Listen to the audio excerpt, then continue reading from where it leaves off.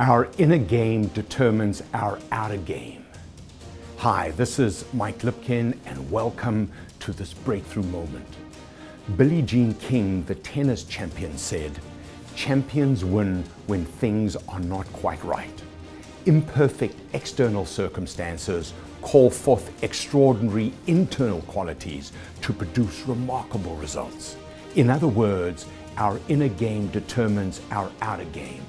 Of course, it's easier to win when the stars align, but the great ones unleash their brilliance in the face of crisis, confusion, or chaos.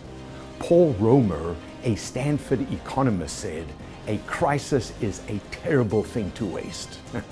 Tension and difficulty are portals to maximum opportunity. That's when others run for cover.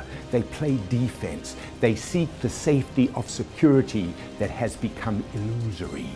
Now is not the time to withdraw or pull back.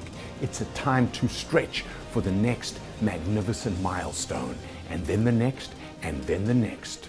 When you stretch, you expand your mind or your body to its full length. You play big and you stand tall. You increase your mental and physical flexibility and mobility. You reduce your tightness and pain. A mind that is stretched is one that keeps on growing. This is Mike Lipkin. I am the potentiator, and I approve this message.